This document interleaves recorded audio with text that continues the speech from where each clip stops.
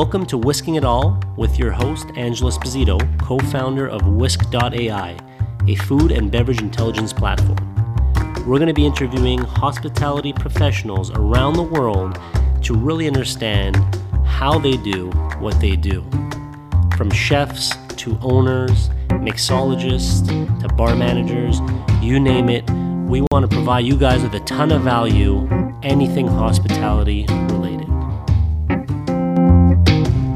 Welcome to another episode of Whisking It All. We're here today with Joey and Orlando Napolitano from Brotelli Pasta Bar. Gentlemen, thank you for being here. Thank you for having us. Thanks, Angelo, for bringing us on the air. Of course. Full disclosure, I actually know Joey and Orlando quite well, and I got the idea of having them on the show because of their experience in the industry. And I think it'd be really interesting for this episode to shed some light on someone who's still in the juice. I'll let you guys speak a little bit about Brotelli, but as a quick background, they've been in the business for 2 years.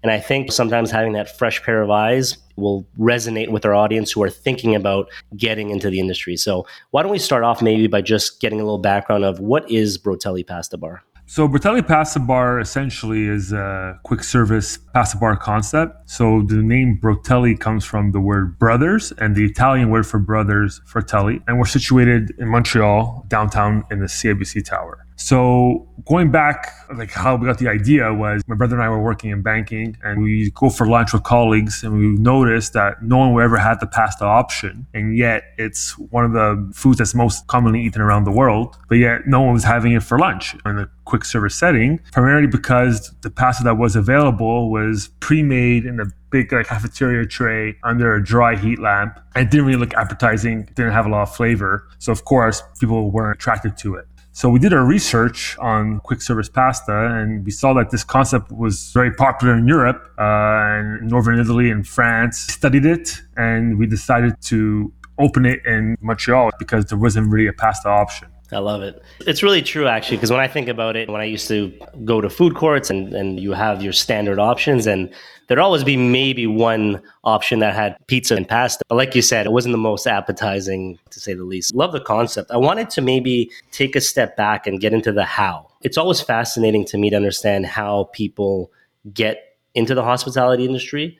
I'd love to hear from both of you, or either of you, how you first got into this business. Okay. My brother and myself, we grew up in a family that ran an Italian restaurant. So our grandfather, he started a restaurant called Casa Napoli back in 1979. My father grew up in there. And so we were always involved, maybe not on a day-to-day, but whenever it was a big event, my father needed an extra pair of hands, we were there to help out. And it's funny to say that my father was always the type of guy that discouraged us from getting into this industry as much as possible. So he was always like, go to school, become a lawyer, become an accountant, do your education. So we really took that path, and our dad was a pretty strong fellow, so we listened to him. And I think he was just basing it a lot on his experiences. In his era, a restaurateur didn't have a POS system, didn't have an inventory management system. So for him, you're a slave to your establishment. You got to open the door, you got to close the door every night. And for me and my brother, we got into pursuing our studies, working in the banking industry, working in the finance industry.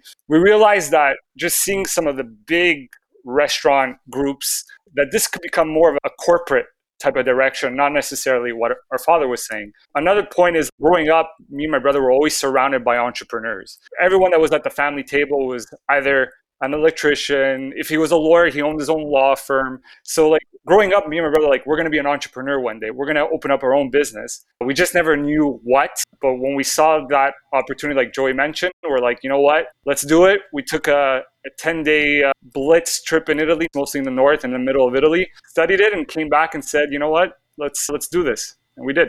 That's amazing. It's funny how sometimes you can't escape fate, right? Like you push away from the hospitality space or the restaurant industry in banking and then ended up right back in it. But I like how you mentioned bringing that different spin to it. I think a lot of people sometimes have the dream of opening up their own spot, whether it's a coffee shop, a restaurant, a bar, you name it. And so I'd love to hear from your perspective, how did you go from being in a banking industry, a corporate job? I'm sure it was a comfortable job, so to speak. How did you go from that to saying, what, F it, diving into the restaurant space, which is not an easy space? I think my brother touched on it. We always had that entrepreneurial itch. We always wanted to create something and work on it and see it flourish. That in its own gives you satisfaction. But it's not for everyone, for sure, because when you're building something from scratch, there's going to be a lot of ups and downs, and it's how you face those downs that is going to bring you back up again. And like the shift from being a banker to being a restaurant owner, a banker, it's very bureaucratic. Your days are very routine, and you usually have one task or very few tasks, but you have to do it well, and you have to do it repetitively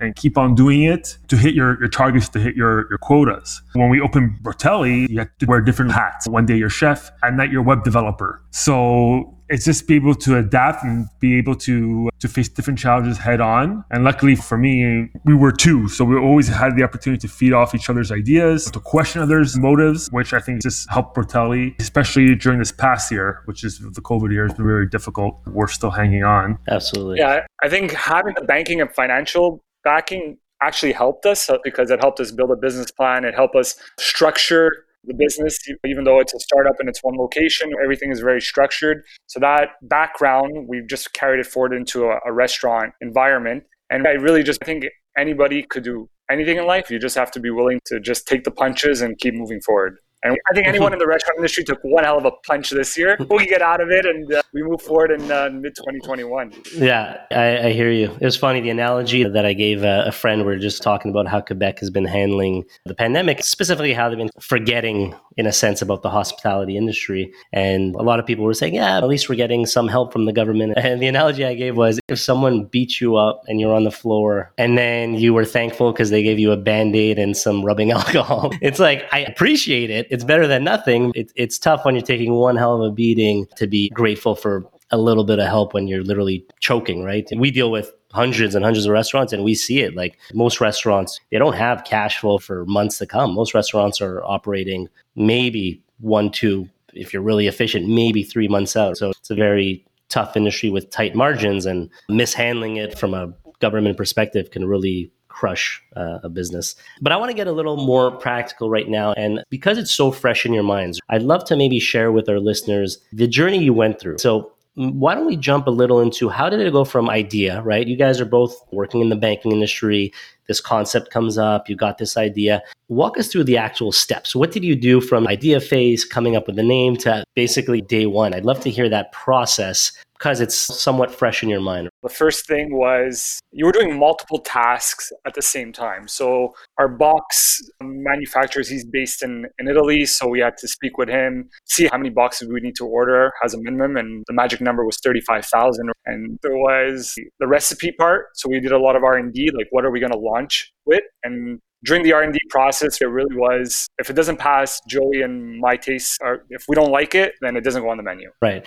And I want to stop you just there for a second, just because when Joey and Orlando talk about their taste palette, I can attest to this. So as I mentioned, we're good friends and I've been to their house several times. And it's really true because they grew up in an environment where their dad was a chef and the mom was, let's say, unofficially a chef, but pretty much still an amazing cook. And so you grew up in an Italian household where you're always eating well. And I mean always. Like I've been at their house on holidays and obviously that was 5-course meal and unbelievable. So quick shout out to Gennaro and Emilia. But that aside, what was amazing was even on a regular basis, if it was middle of the week, a Wednesday or Thursday, I'd be at their house and the food was unreal. And so I think growing up in an environment where in a sense you're spoiled, but because of the caliber of the food, you do have a certain threshold. And it's great to see that's been reflected in the actual products at Brotelli. And then I would say another part was location. Me and Joy really went on it ourselves, trying to find a location. And we thought about a food court, right? So we were studying the path in Toronto and we're like, it would be cool to be in a food court setting to start off.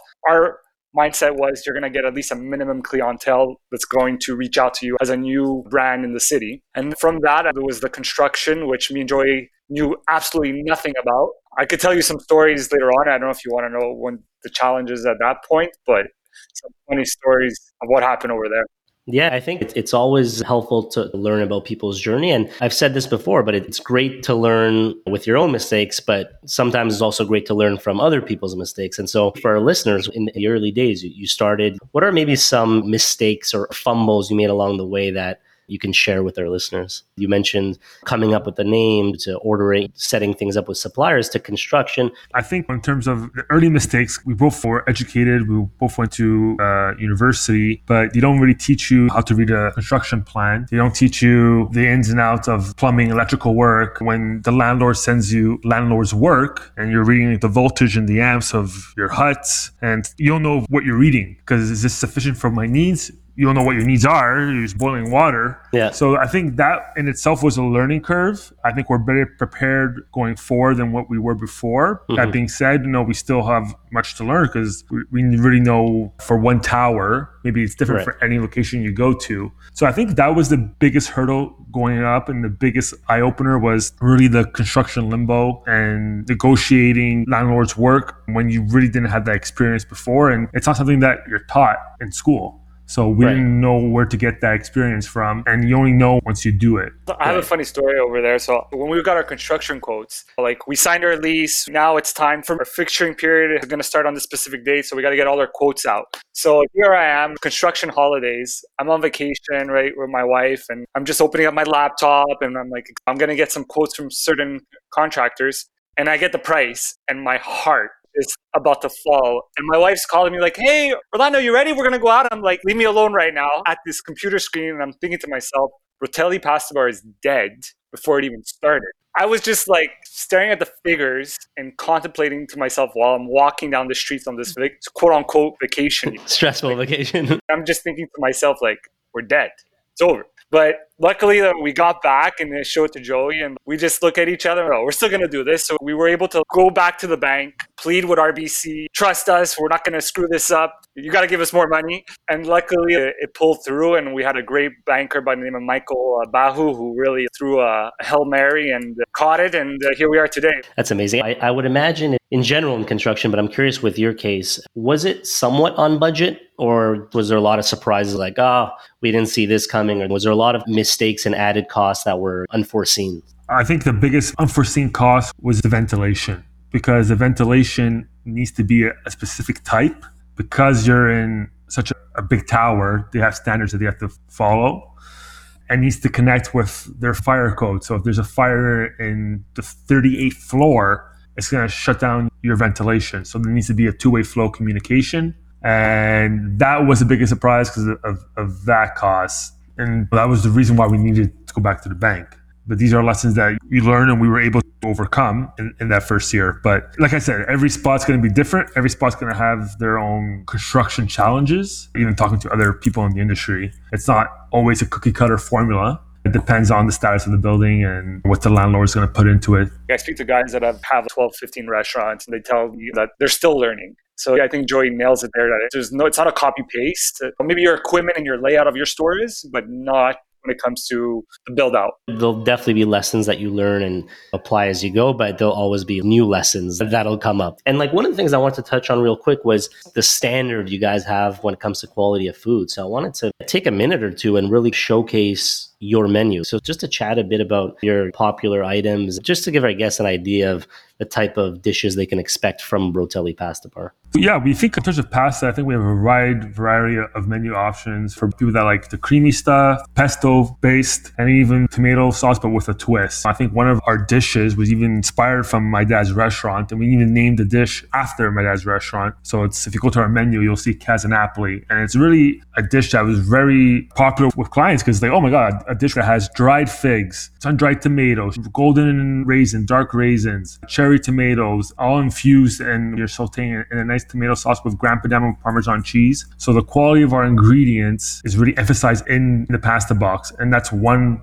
very popular dish. I think the one that's our best seller is our carbonara with egg yolk, grilled all Italian pancetta. We do have a wide variety of pasta boxes that will accommodate any taste palette. Amazing. And I guess at this point, because of what's going on, I'm assuming you guys are doing a lot more takeout than normal. So I'd love to hear about how you guys have adapted. And I know in general it's so hard, but during this climate, like what kind of things have you guys done to try to help people out there if there's anything that's worked or not worked? Yeah, when COVID first struck, the first wave, nobody knew what this virus was. So we shut down the operations. It was March 26, 2020. And during that month, me and my brother were just talking to each other probably like 10 times a day. And like, are we going to even get through this? Is it even possible? So what we decided then was like, you know what, we're shut, but we still got to pay rent. We still got to try to survive.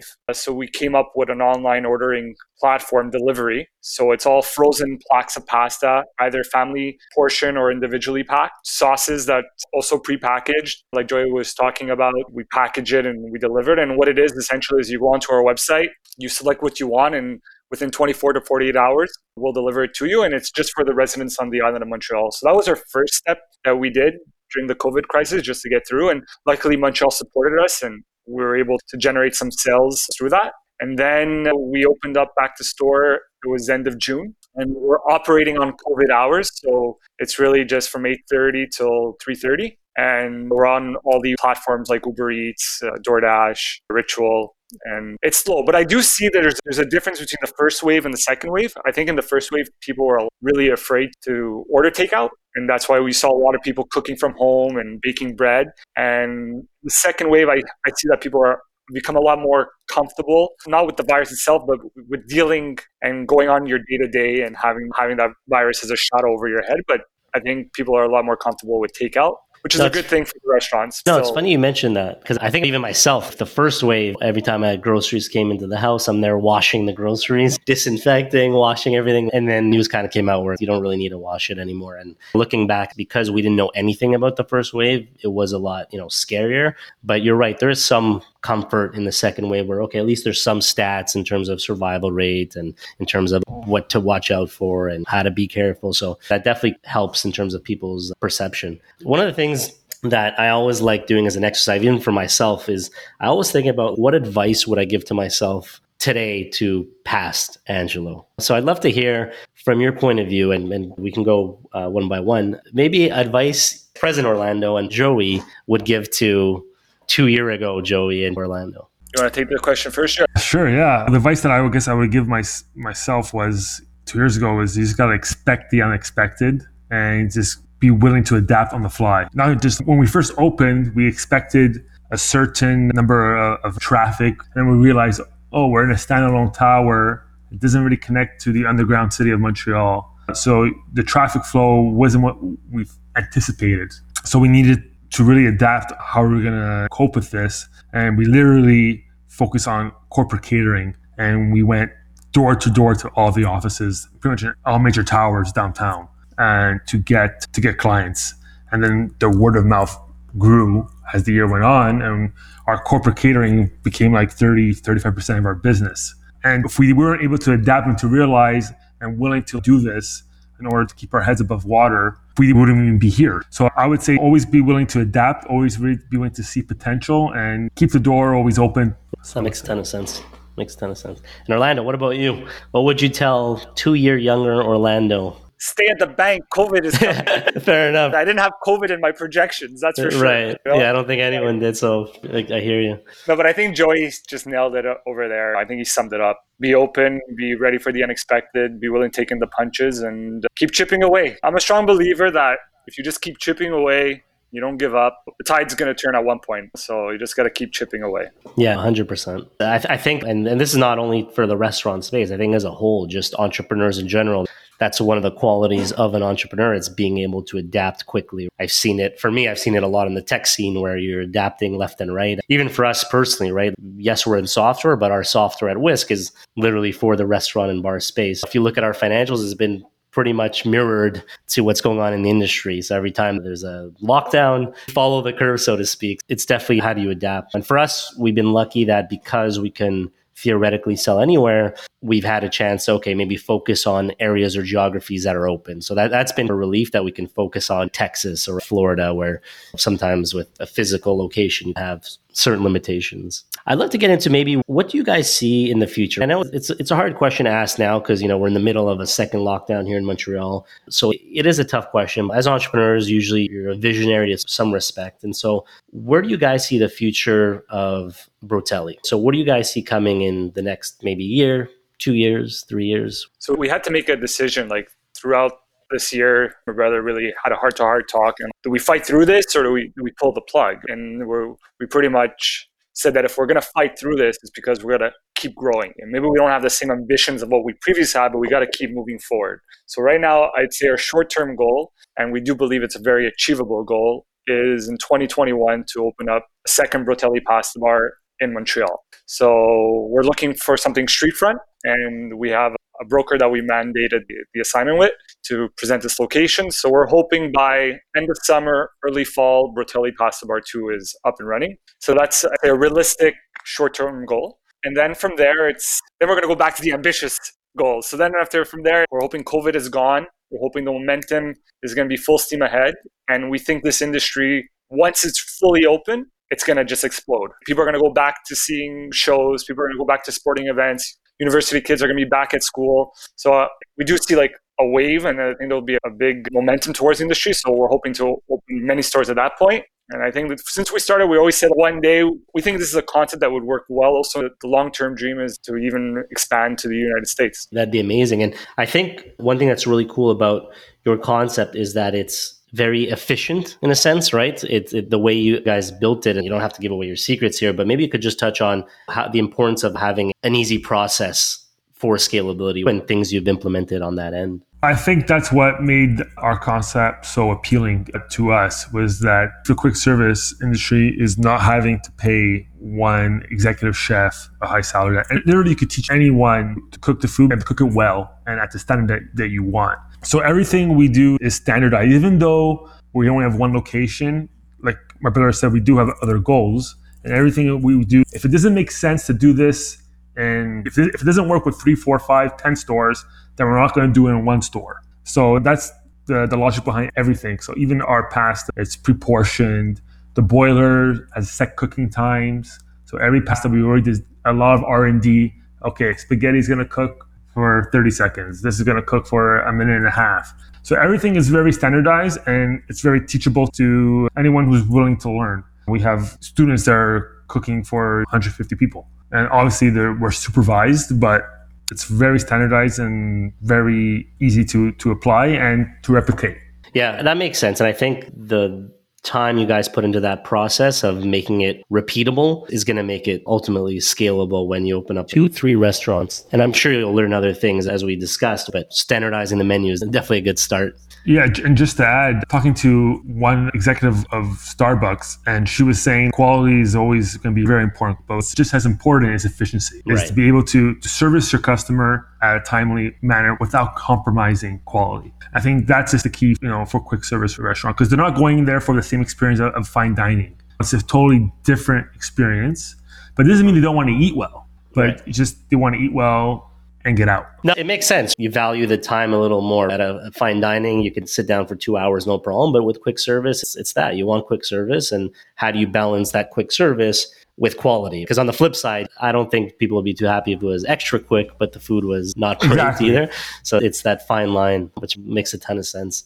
And we talked about where he's heading and where you guys see Brotelli going in the next year, 2 years, and in the near future. I'd love to get your perspectives. You guys are in the industry. You guys are living it. Where do you see the QSR space in general heading? And do you think there's any habits that kind of were learned during the pandemic that will stick? When I say habit, like example, a lot of people that didn't do online orders now do online orders. So do you think any habits that kind of picked up during the pandemic will stick? And where do you see, from your perspective, the QSR industry heading? I think QSR is all about convenience. So if people are home, the convenience is, how do you bring the food to me home? But I don't see people working home forever, because I think most people like to interact. There just maybe won't be that same traffic flow when it comes to an office environment as there was pre-COVID. So I think it's managing a balance between both. You'll have the physical presence of the client coming to your store, and then you'll have all the platforms, the Uber Eats and the DoorDash, that are actually going to probably pick up momentum. Because if people are home and they're working and they're doing meetings, they don't have the time to cook themselves lunch, but they're still going to want to eat something good and move on with their day. So I see that part of the business. Whereas before, maybe it was 10% of your business, all the platforms, maybe that's going to increase over time. And other than that, it's just more of a digital. I think before COVID, there was already some companies in San Francisco where the whole front was all like screens. I forget the name of the company, but it was really like you walk into the store, you were just tapping screens, and you just had a kitchen staff. So are we going to get there within 5 years? I don't see that for everyone, but maybe really long term, I could see more of a digital president hit QSR. And Yeah, I don't know. Joey, any insight? Yeah, I think automation, I'll touch on it. We saw the pizza was being made by a robot. Maybe that was going to be 10, 15 years out. With COVID, it's going to accelerate it and it's going to be much sooner than we anticipate. So I feel like the world was always heading to a self-automated way, less human reliant. But I feel like with COVID, I think this is true not only in QSR, but I think in all industries, that we're going to be more dependent on artificial intelligence on our day-to-day lives. Employers getting these machines instead of staffing, because staffing won't call in sick, doesn't have to worry about a kid. You don't have these headaches with a robot. I'm sure there'll be other ones like not working or malfunctioning, but I think COVID may accelerate that movement much sooner than we thought. Yeah, I think you nailed it. I see it in that same light where it was heading in the direction, but maybe what would have taken, let's say, 10 years is now going to take 5 years because people, have adapted so much quicker out of necessity. And I think it's accelerated adopting technology. Okay, I love it. So one of the ways we love to end off this podcast is something called Last Day on Earth. Really simple. If it was your last day on Earth, what would be your go-to meal and your go-to drink? Okay, so last day on Earth, go-to meal. It's hard because I have so many. But I guess I would have to go with my birthday meal. My mom makes the same thing for me every birthday, and that's brachot. Brachot, everyone doesn't know what it is. It's like beef fillets that's rolled up and stuffed with parsley, parmesan, pine nuts, raisins, and it's slowly cooked in a tomato sauce. So it becomes like a ragu meat sauce, and you have it with pasta. I love that. It's always been one of my favorite. You guys know I'm a pasta guy, so definitely the last meal needs to have pasta in it. And if I had to go with the last drink, I've always been a vodka martini guy. I'm going to stick with that. Angelo knows it. It was our go-to drink going out. Yeah. That's my 1-2 combo. Awesome. What about you, Orlando? I'm going to join the party of the vodka martini. Martini is going around. Let's make it 3. I'll go with a nice vodka martini over there. And I'm a pretty simple guy. I like seafood. So a nice spaghetti with clams, with white wine, parsley, garlic. Saute that in there. Take a nice vodka to head on up. Spaghetti pasta, I'm a happy trooper. I love having you guys on the show. I think it brings a fresh perspective of people who are still in the juice 2 years in. I think you guys crushed your first year. Second year is obviously tough with COVID, but that's across the board. But as new restaurateurs, so to speak, I think you guys have achieved a lot. And so any closing words to people listening who are thinking about getting into the space or new to the space? Yeah, I would just say do your market research before what your concept is. Study it thoroughly. Make sure their product is good and make sure there's demand for whatever you're cooking up. And also, one advice that I realize in terms of marketing, especially as a startup, your funds are limited. So for sure, you need a social media presence. You need your Instagram and your Facebook. And when it comes to paying for ads for that, your budgets are not as high as other companies. So just people are getting bombarded by Instagram ads all the time. So your ad gets lost and it's not seen. So the effect is not there. So what we did is we did ads within our communities. So for example, we would sponsor McGill events where students would do case competitions. We would be one of the restaurant sponsors there. And that drive a lot of business. Even though it's outside the box, it's not your typical Instagram, social media platform, that helps a lot. So really focus on communities, especially when you're starting off, word of mouth, and that's going to do a world of difference when you're just, getting your feet wet. That would be my advice. And Orlando, any closing advice from you? Yeah, for me, you know what? If whoever's out there listening and wants to jump into the space, if you believe in your concept and you really feel it in your gut that this could work, and you're going to have a lot of people before you even start, they're going to tell you, it doesn't make sense. Who wants to eat pasta from a box? And we used to get all the time, me and my brother. So I think if you believe in it and you're willing to put the time and effort to make it happen, just go for it. Love it. Guys, it was great having both of you on the show. I think we are due in the near future for a vodka martini, but I really appreciate you guys having here and sharing those words with our listeners. Thank you. Thanks, Angelo. Cheers, Great host. Cheers. All right. Cheers, guys.